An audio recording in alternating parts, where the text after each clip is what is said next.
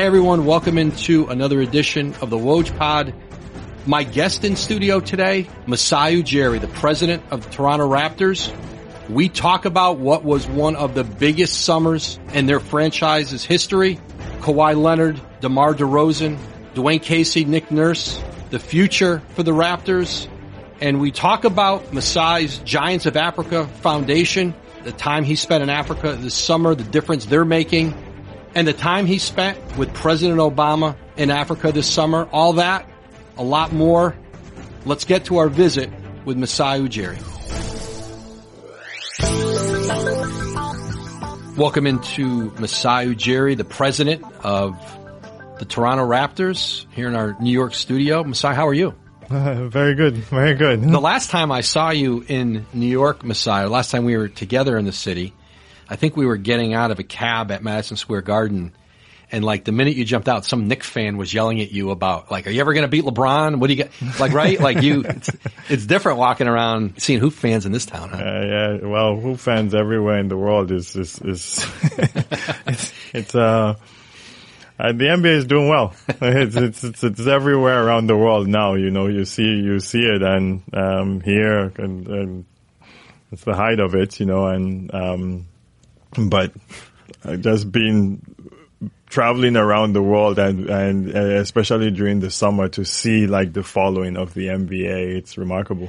You know, I didn't think that I thought maybe in my lifetime, but maybe not in the course of my career, would I see the NBA at the very least, maybe shoulder to shoulder with the NFL. And I don't know exactly. There's a lot of different ways you can measure it about where it is. And TV ratings might say one thing and revenue. But we're seeing now, like, and I think Adam Silver said this when they did the last collective bargaining agreement, like, hey, like what we should be doing, and I've heard on both sides say, our goal should be getting together and let's together, Players Association League, let's together go after the NFL. And I was like, that's a nice thought.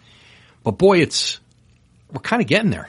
It's really interesting now, I think. And, I think, Adam has been a remarkable leader, in my opinion. And, he's even seen the relationship with the Players Association, you know, with Michelle. I think there's no other way it can go but forward, and they've seen a way that, you know, they might disagree on some things, but the best way to do things is to work really well together and put these ideas on the table and be open-minded and be visionaries. And I think they've done that remarkably well. And with the NBA, there's something unique about seeing these players up close, I think, you know, like on your screen, on your handset or phone, or no masks, no helmets. Maybe I can even go as far as saying baseball and soccer or football. It's further away. They are further away on the field, you know, like this is seeing these players up close, and you feel it. I feel, and they're so much more personable, if you will. I love it, and I love that our game is that way, and it's showing around the world. It's become such a global sport. Yeah, and I want to talk about that today, and the work you do globally in Africa. You spend lots of time in Europe too. You're not. I always feel like you're on some 15-hour flight somewhere. There's like times you'll say, "Hey, I'm getting on a flight," and it's like. It's never like Toronto to Cleveland or Toronto to New York. Like very often it's Toronto to which side of the world is a little shorter to go across, right? Like you're scouting in Europe and then you do a lot, especially in the summertime, a lot of your work in Africa with your foundation and with your work there. But this summer for the Raptors, this off season, unlike any you've had, I imagine, and you know, you went through it in Denver with Carmelo Anthony and that trade right when you walked into the job. You made one of the biggest decisions of your career, a defining decision for the Denver organization, for you as a young executive in the league. Right off the bat, you walked into it. The Kawhi Leonard trade was years in the making, in the sense that, you know, you had gone down the road with and had a lot of success with DeMar DeRozan, Kyle Lowry, this core that took the Raptors to heights the organization has never been.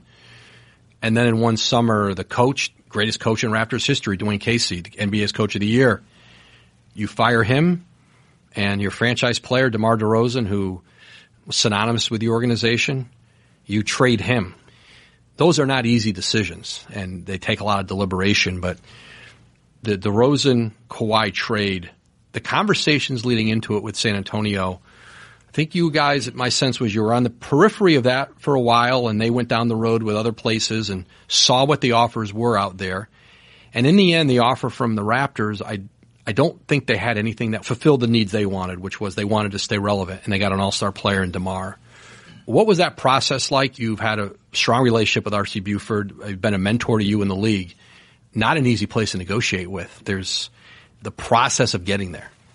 It's one of those that I have to even start by with answering this by saying what remarkable partners Dwane Casey and DeMar were, and it is the most difficult part of the business, the human aspect of it. And when you build these things for all these years, you try to build a culture, you try to build a family environment. Listen, Woj, the most difficult part of our business, sometimes not said, is two things, like trades and when a player leaves. Those are the two, I think, most difficult parts of our business where we have to.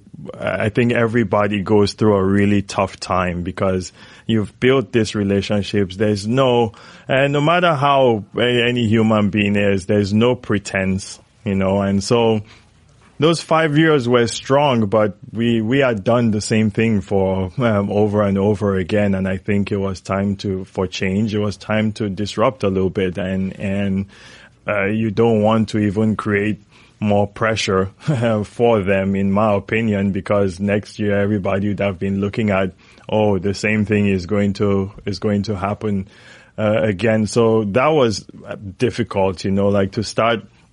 Yeah, you look at your team openly, and you're open to calls and to ideas, and you have ideas, and our team has ideas, but those decisions are really, really difficult. I will say this too, that I'm also proud of what the opportunities that we're given, because when you first take a job, I hate to call it out like this, but most guys, have their own guys, whether it's the team, they shape the team.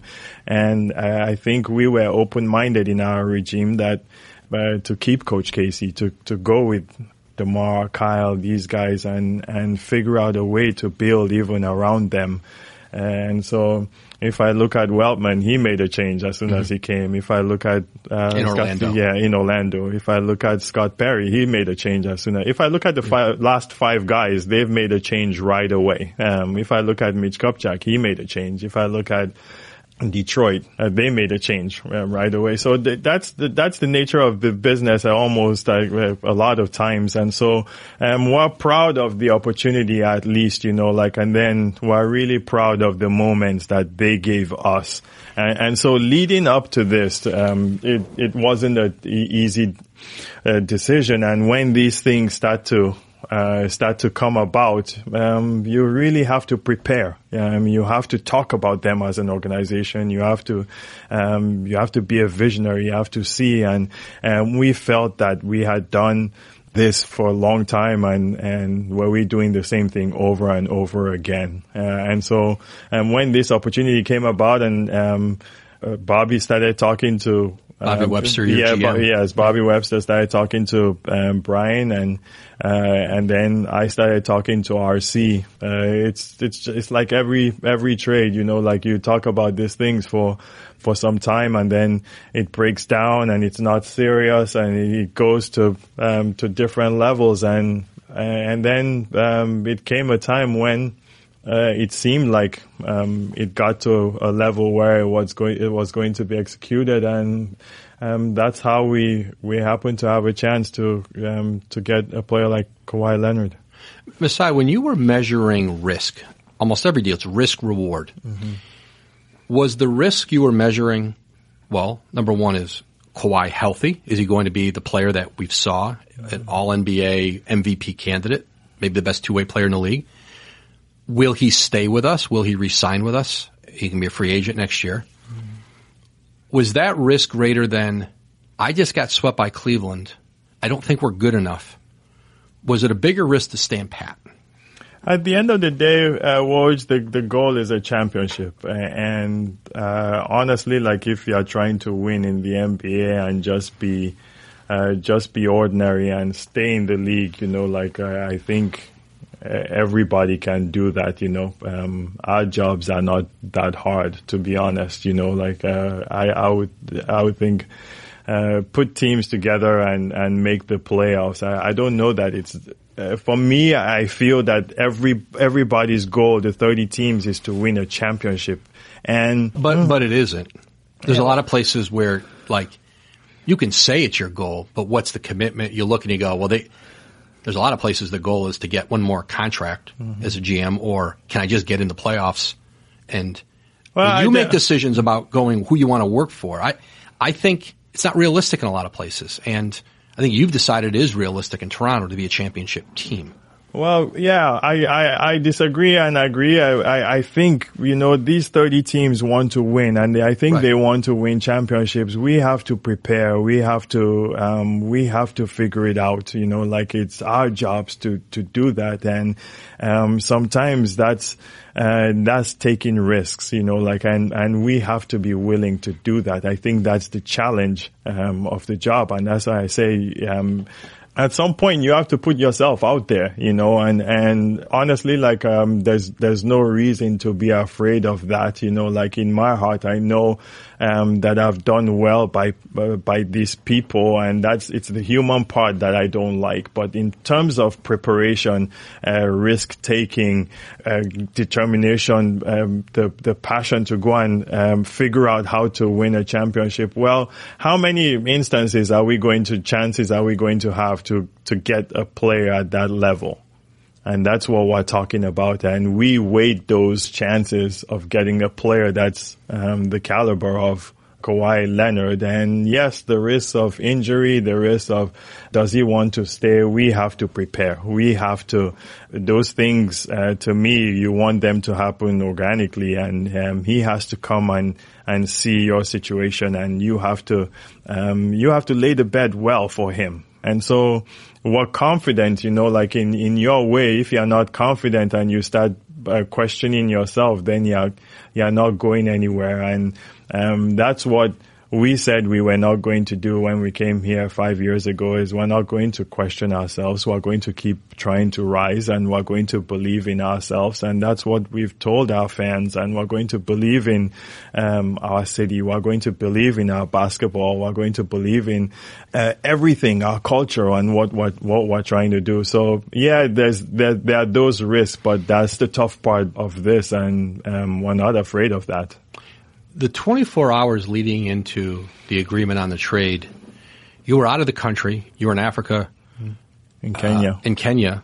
And you, I think, were a very long flight. You left the country. You were getting down the road with the Spurs on a deal. Was there a part of you that said, do I get on this plane? Should I stay here? Can I? Because, just practically being able to you can be in communication from anywhere. But those hours of being on the plane and then being in Kenya, and the clocks were way off from UNRC in Texas. You were in the middle, they're in the middle of it. You've done a lot of trades in your career. Did it make it even, not say complicated, but it was less conventional for you to get this thing done while you were across the world trying to tie up all the ends and communicate with all the people you had to communicate with? Not at all. It was, for me, it was as straightforward, and, the phone is a powerful machine, it's the most unbelievable machine, that you can ever think of. And I want to say that, and I have a remarkable staff in Bobby Webster, Dan Tolzman, Teresa, where they're always on the clock, and I think, Bobby did an excellent job, with this, but you have to figure out, how to read, where this is, at the level of in the level of communication as in a trade, and you get a sense of where it is with the other team. You have to read that, and for me, that's our job. And where you don't get the sense of danger, or you don't get the sense of urgency, or sometimes, where one team is in control or another team is, the other team is in control. So, it also helps with relationships. I have a great relationship with RC, and it got tough at times, and those conversations are tough when you're negotiating, but the understanding is, I think, is straightforward, and lived everywhere in the world, all around the world, and it's all the same thing to me. When you and RC are talking through this trade, like you said, you have a very good relationship with him. I think it transcends professional. I think you guys have a personal relationship. How much did you feel like you needed to ask questions and understand what had happened there from his perspective as you're trying to gather information to make a decision? What happened in San Antonio? What led to him being available? Did you ask those questions of him, or did you just negotiate the terms of a trade? You have to do both, and sometimes it's the circumstance, that leads you to do both. Sometimes you start gathering information, and it leads you to a question that you have to ask the other person. And sometimes those conversations are better when there's a good relationship, or they are easier, maybe when there's a good relationship. But negotiations are always tough, especially at those kind of levels.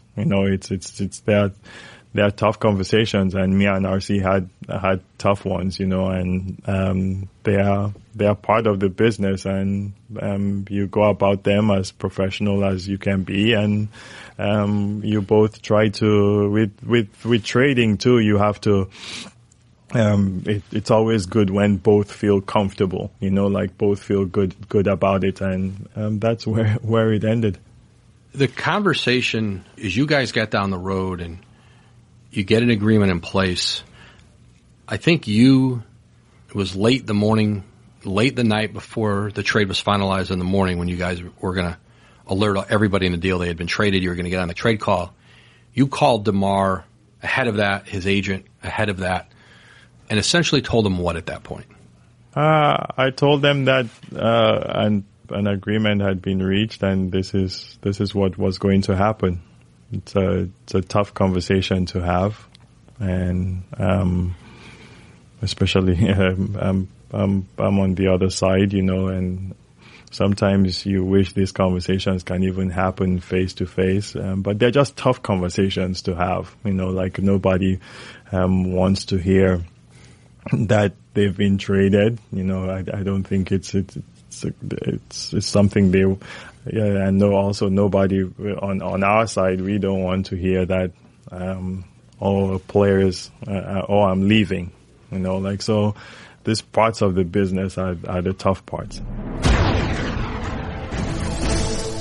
Support for the Woj Pod comes from Rocket Mortgage by Quicken Loans. They understand that home plays a big role in your life and family. That's why they created Rocket Mortgage. Rocket Mortgage gives you the confidence you need when it comes to buying a home or refinancing your existing home loan. It's simple, allowing you to fully understand all the details and be confident you're getting the right mortgage for you. Whether you're looking to buy your first home or your 10th, with Rocket Mortgage you get a transparent online process that gives you the confidence to make an informed decision. It's convenient. Our trusted partners allow you to share your financial information with Rocket Mortgage at the touch of a button. And in addition to getting a real mortgage approval in minutes, you can even adjust the rate and length of your loan in real time to make sure you're getting the right solution for you. Rocket Mortgage by Quicken Loans. Apply simply, understand fully, mortgage confidently. To get started, go to rocketmortgage.com/Woj. Equal housing lender, licensed in all 50 states. NMLS ConsumerAccess.org number 3030. rocketmortgage.com/Woj. The anger, I think there was a combination of maybe shock and anger, frustration, the uncertainty that DeMar had of the deal and where he was going and what it all meant. He obviously loved Toronto. He had established. He was part of your community there beyond the foundation he was of the team. You said at the press conference, hey, I apologize for miscommunication or I don't think you ever apologized for saying, hey, I told you weren't going to be traded, and then I did. That's not what you said, and I don't know that that's how you viewed it. He was upset. He led people to believe you had misled him. What were you apologizing for? What were you, when you look back and said, was there something you hadn't made clear or was ambiguous? Or now that you look back on it, was there anything you could have done differently? I apologize, for the simple apology should be, for trading DeMar. Yeah, that's what it should be, because there's no way, there's nothing you are doing in these kind of situations, that the person is going to be happy about it, there's nothing that Danny Ainge with Isaiah or myself with DeMar or Chicago with Jimmy Butler, or if you want to look at it the other way, Gordon Hayward with Utah or LeBron with Miami or Cleveland. There's nothing, like that and the other side is going to feel good about.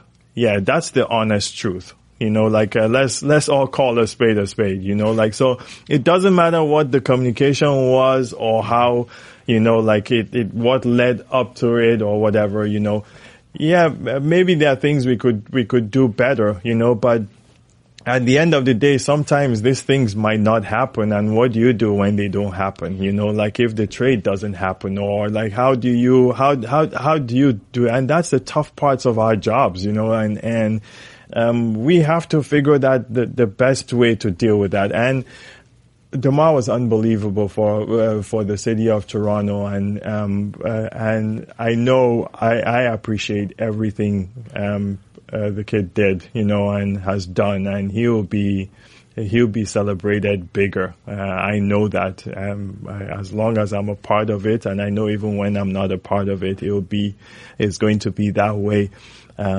So.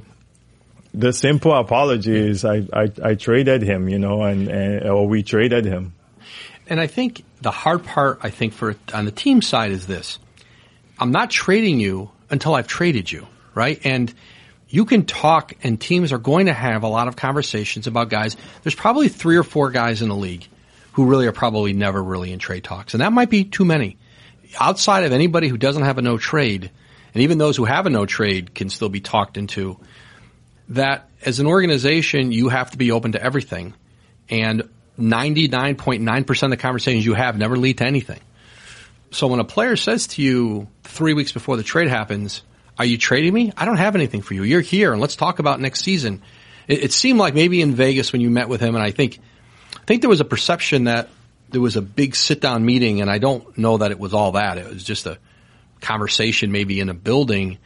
But that's maybe the tougher part for a team executive is to say, if I told the player or his agent every single time that his name came up with the team, you would be paralyzed by, they don't need to know. And you're also putting your organization at risk because if a guy, Clippers kind of went through this, right, a little bit with Blake Griffin, they told him at the end and they were doing a trade. And if San Antonio tells Kawhi Leonard and his group, hey, we're talking with Toronto, what if they go out publicly and say, we don't want to be in Toronto, and hamstring the possibility of a deal and get the other team backs off? It's almost a no-win for the team and how they handle it, because you may disrupt the possibility of getting a deal done, or the player just feels like, I didn't get enough notice. You should have told me this was coming. It's a no-win on either side, but I emphasize that, the trading or a player leaving Woj is just the biggest. Those are the big moments. Those are the big decisions. Those are the big things that we have to deal with in our business. And you're absolutely right. It's impossible because there are so many things we all talk about as executives, and some of these things they never come about sometimes, and and sometimes nothing is talked about. And it's a fine line, but I think when you're building a program and you're building a culture, we always have to be prepared for everything. And that's what we try to do. And I say it again, we are proud in Toronto of what these guys did. We are proud of the 5 years we had, but at some point, we were just doing the same thing. Oklahoma City went through this last year. They traded for Paul George. There was a belief that Paul, and he had expressed it, he was likely headed to L.A. Didn't happen. Lakers never got a meeting with him. Kawhi's from Southern California. I think the Lakers have been, and the Clippers, the West Coast has been a focus. Okay, you're in a similar situation. And I think sometimes people think about, well, you have a year to recruit a guy, recruit him. And I think what you probably have is a year to show them who you are and what it means to play here, what it's like to play here, what it's like to play with this new coach, for these teammates, what our medical group is like. Because everybody else who's recruiting that player, it's a hypothetical. Here's what it's going to be like. Mm-hmm. They can promise lots. The advantage I guess you have and Oklahoma City had is, well, we get to show you every day. Is that the 5 years plus years you put into building Toronto? It's like, okay, we put a lot into what this environment is, the culture, what we believe are the advantages of playing in Toronto, Canada. And, man, we are about to test them at the highest level. There's no question. When teams are put in this situation, for me, it's not promising what you don't have, or promising something that's, you don't have a beach and you don't have sun a lot of the year. You're not selling weather. We are who we are, and you're going to be prepared, and you're going to make things as good and smooth, and I think you want to be genuine, you want to be real, you want to be, this is who we are, we might not be the best ones in weather, but we might be the best ones many other places. I think the diversity, the city, the uniqueness of a place like that, our fans, the atmosphere. I think those things are so unique,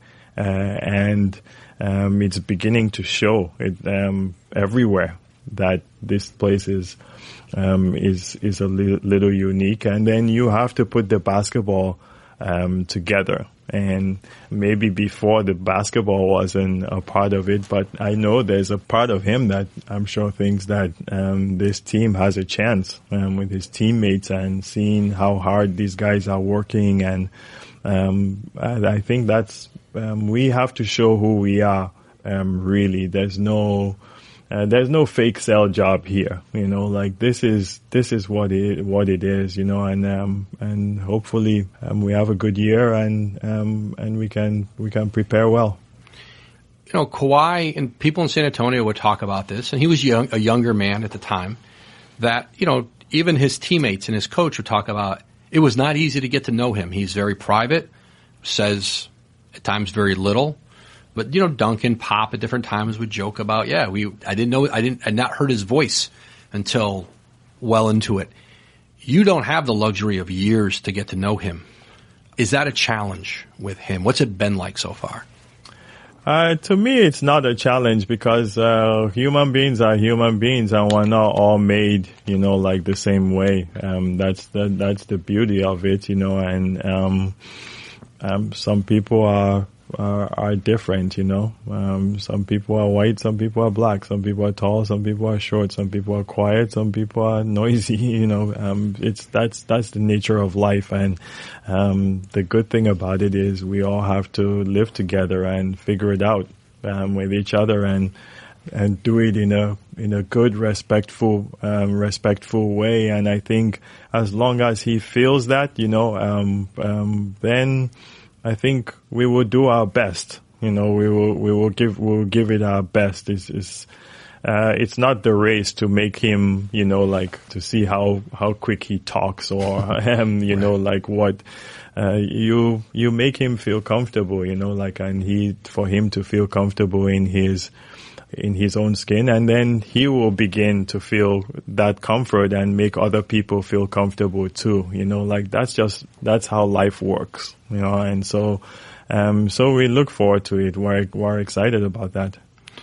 The first meeting you had with him, he came in, I believe with his uncle, with his agent, and, so family and representation.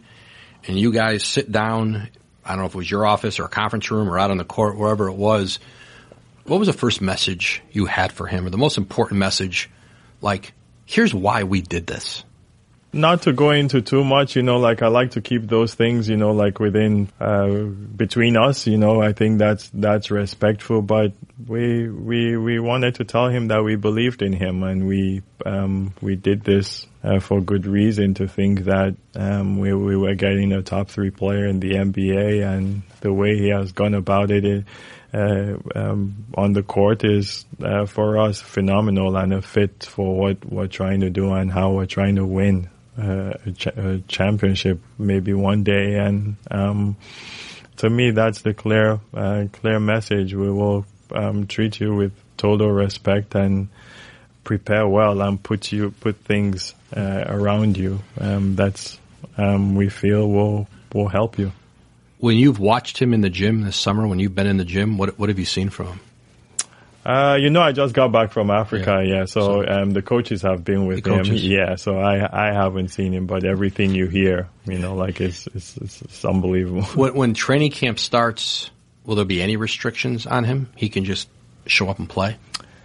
From everything I've heard, he's very well, and our medical staff have gone to see him a number of times. They feel comfortable. No verdict has been made per se, and they're treating it, like as he feels and as we go. But he's ramped up his training, and he should be in Toronto soon, and we'll go from there. So I'll go with both what he talks, what our medical staff and him go with. I don't have any, verdict on that.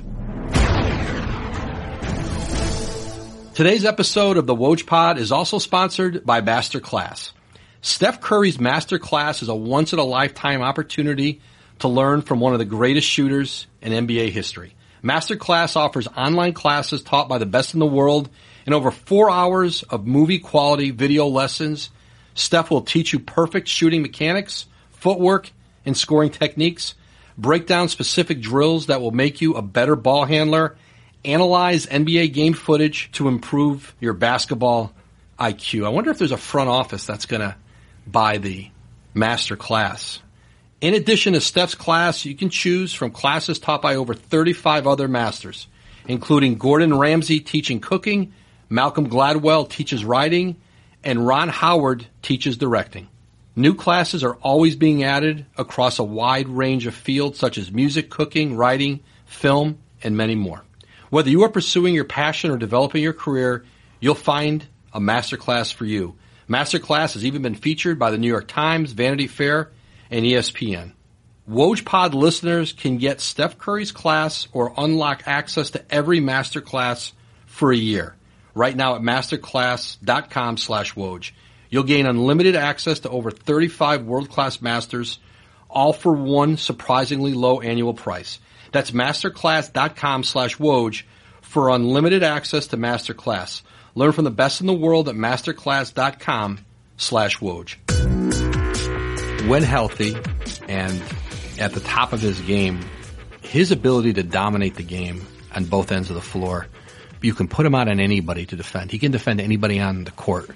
Defended LeBron as well as anybody in the league did.